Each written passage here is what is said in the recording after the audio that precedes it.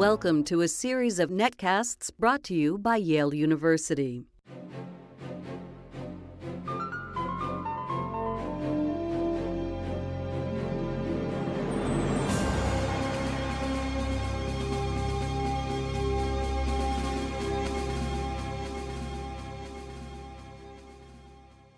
Welcome to the MacMillan Report. I'm Marilyn Wilkes, your host, and our guest is Milette Gaifman, an associate professor of the history of art and classics. Her research focuses primarily on Greek religious art. She is interested in topics such as the divine image in Greek religion, the relationship between artifacts and ritual, the variety of forms in Greek art, from the naturalistic to the non-figural, and the historiography of the scholarship of Greek art. Today we talk with her about her new book, Aniconism in Greek Antiquity, which was recently awarded the Gaddis Smith International Book Prize by the MacMillan Center. The prize is awarded annually for the best first book by a member of the Yale faculty. Welcome, Professor Gaifman. Thank you. And congratulations on the award. Thanks very much.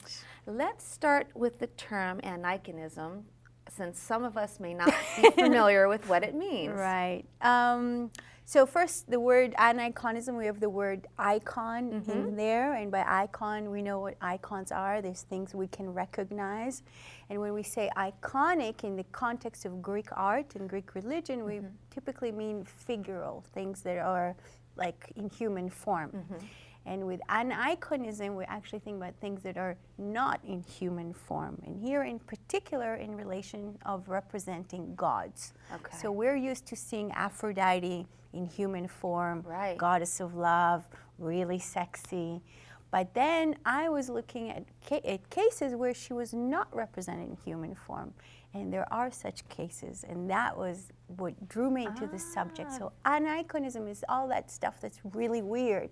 You expect to find gods looking like you and me, or probably better than you and me, but then represented in other ways, like stones or blocks of or planks, or just empty spaces where they tell you, here is Zeus, but you can't see the father of the gods. So all these very odd things that people don't usually talk about. Okay, well, we'll get into the nitty-gritty of some specifics in a minute. Why don't we start with an overview of your book? Tell us about it. So the book basically, first of all, explains the term, tells us where it's coming from, where this concept is actually originating from. And I did a little bit of historiography, looking into why and where this idea actually emerges, and that's from the 19th century.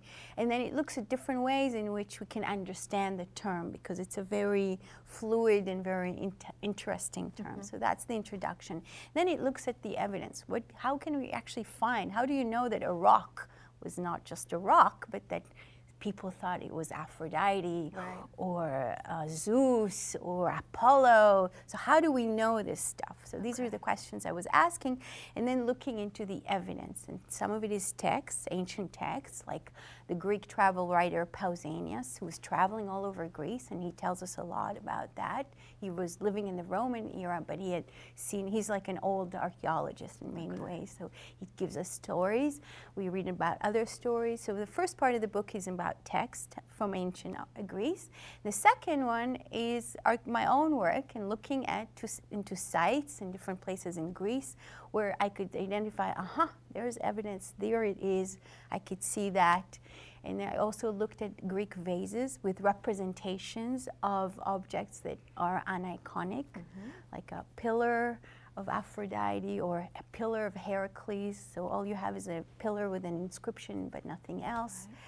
And then it all brought back together in the conclusion. So it's it's an overview of the question, but then a lot of evidence, and then take it together. Okay. So let's talk about your research and how you went about gathering it all up. So I imagine you spent a good deal of time in Greece. Yes, I don't complain about that. It was always locations close to the beach, so I was happy. No, but it was first sitting in a library, actually. And then I had to identify these very different places, whether it was in the heartland of Greece, in Arcadia, was in Santorini, where I was looking at rock inscriptions. It was in a small island off roads where there was an empty seat, so it's a different kind of Aniconism, where you have an empty seat of Zeus and Hecate, which is the goddess of magic. So I was really traveling in very different places. I was also looking at Greek vases, and those take you to different museums.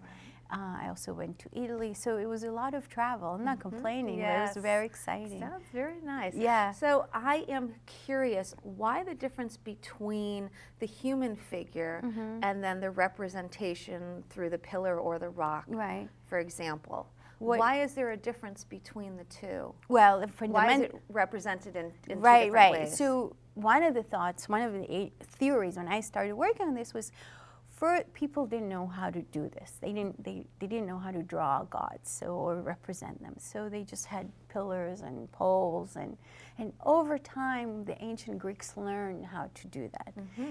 But actually, when I looked at the evidence, I saw that both modes coexist. So you have, in certain times of life, you would have the representational, the one you can recognize, the one that everybody could see, here is Dionysus. But in other areas of life, in other contexts, you'll have the non-representational. And these things coexisted side by side, and that depends on the context, on the needs of the cult, because unlike in Christianity or Judaism, here we have a lot of it's a wonderful world to explore. You have many, many variations, and the same God could be shown in many different ways.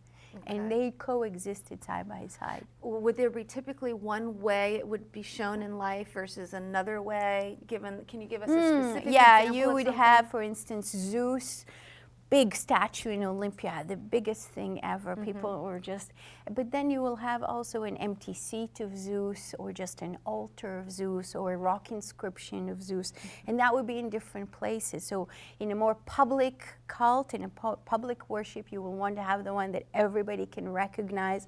Something that's more private or more isolated or more complicated, I would say. There you would have the non-representational, the aniconic. And it's true that the one we all know and recognize is the anthropomorphic. That's the one we are used to. But then there are these other modes, and that makes the anthropomorphic even more interesting. This is not just because they had to do it that way. They chose to do it that way. Yeah, so it makes things even more interesting. So how do you know, by looking at something, what it is supposed to represent? Well, because it's written or described somewhere?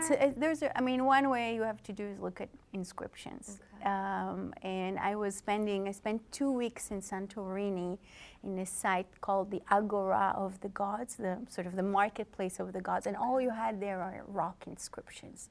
And there are all sorts of names just of gods, but you also have remains there, archaeological remains that suggest that people were worshipping there. But all that we have are just rocks and inscriptions, and it's very odd, but it's an isolated area. And there it seems that the reason for that was connected to the guys that were hanging out there, and they were young men on the verge of becoming part of society. So in these kind of transitional phases of life, they were engaged in that kind of worship. So it's very interesting.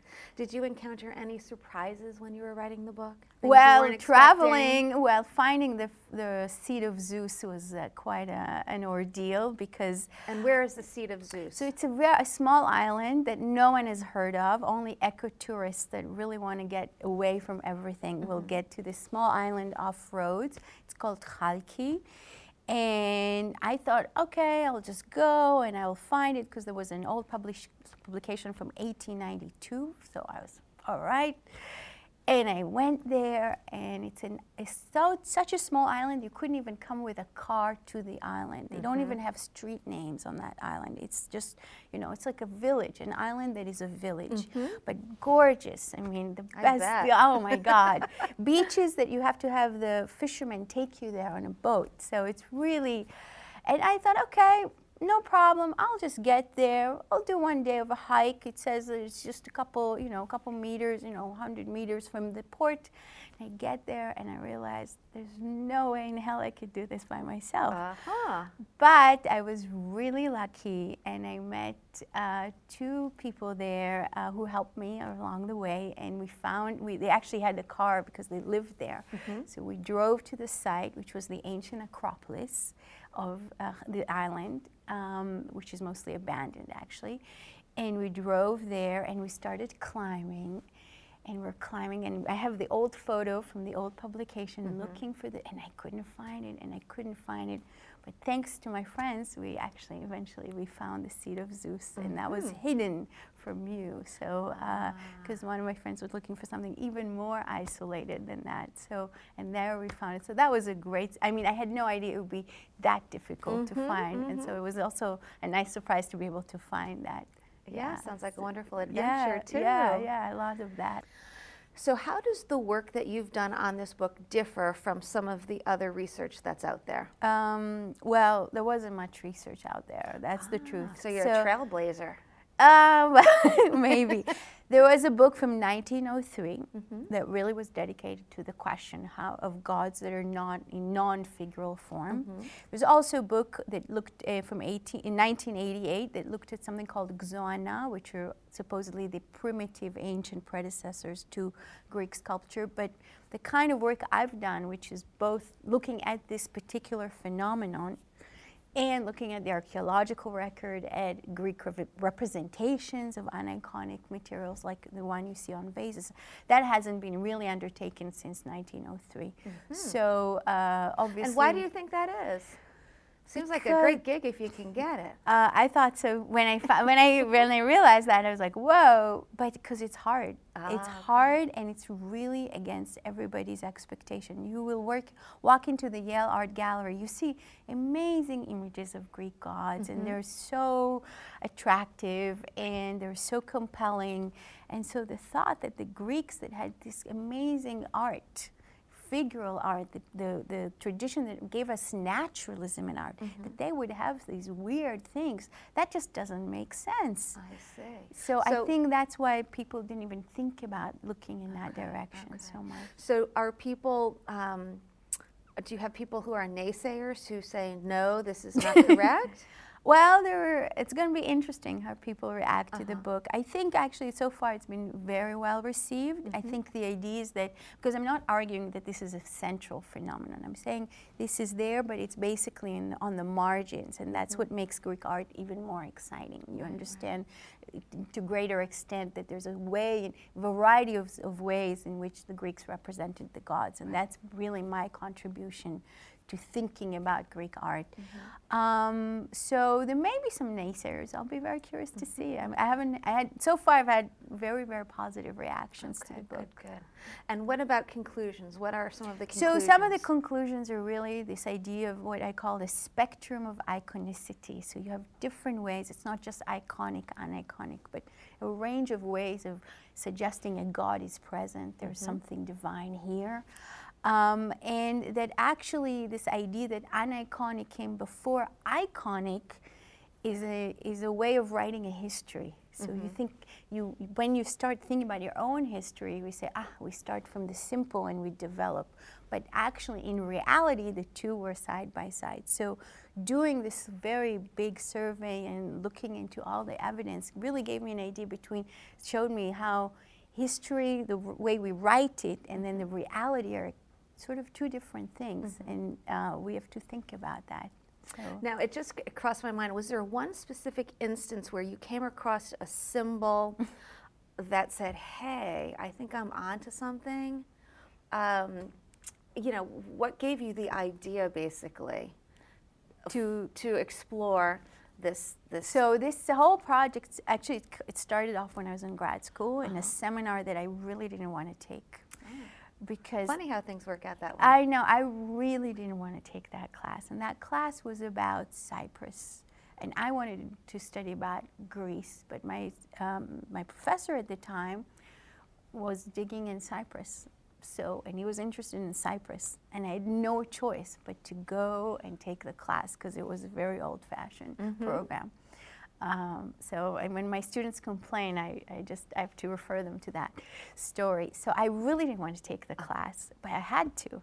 But then I realized that in Cyprus there was a lot of that kind of stuff, and I got really intrigued. There was one site where there was one stone, and it was surrounded by lots and lots of figurines, and it seems like everybody was worshiping that stone. It's a site on the northern part of Cyprus. It's called Aya Irini. It's where now is the Turkish side of Cyprus. So I was really intrigued. Why would you have a stone where they knew how to represent gods, they knew how to make images, but the divine was somehow represented by a round rock where all the worshippers were represented by terracotta figurines? And then I started reading, and it was like, of course, there is such a phenomenon, and I had no idea. Nobody told me. So it started there. Everybody thought I was crazy. And maybe I am a little bit. And they thought it's impossible, and there's not that much. In the end of the day, I had too much, and I'm sure there's more evidence that I couldn't cover in the book. So it was very exciting. Very interesting. Thank you so much for being here with us today and sharing some of your work. Thank you. That's great. For more information about Professor Gaifman and her work, please visit our website at yale.edu/MacMillan Report. Be sure to join us again for another episode of the MacMillan Report, made possible through funding from the Whitney and Betty MacMillan Center for International and Area Studies at Yale.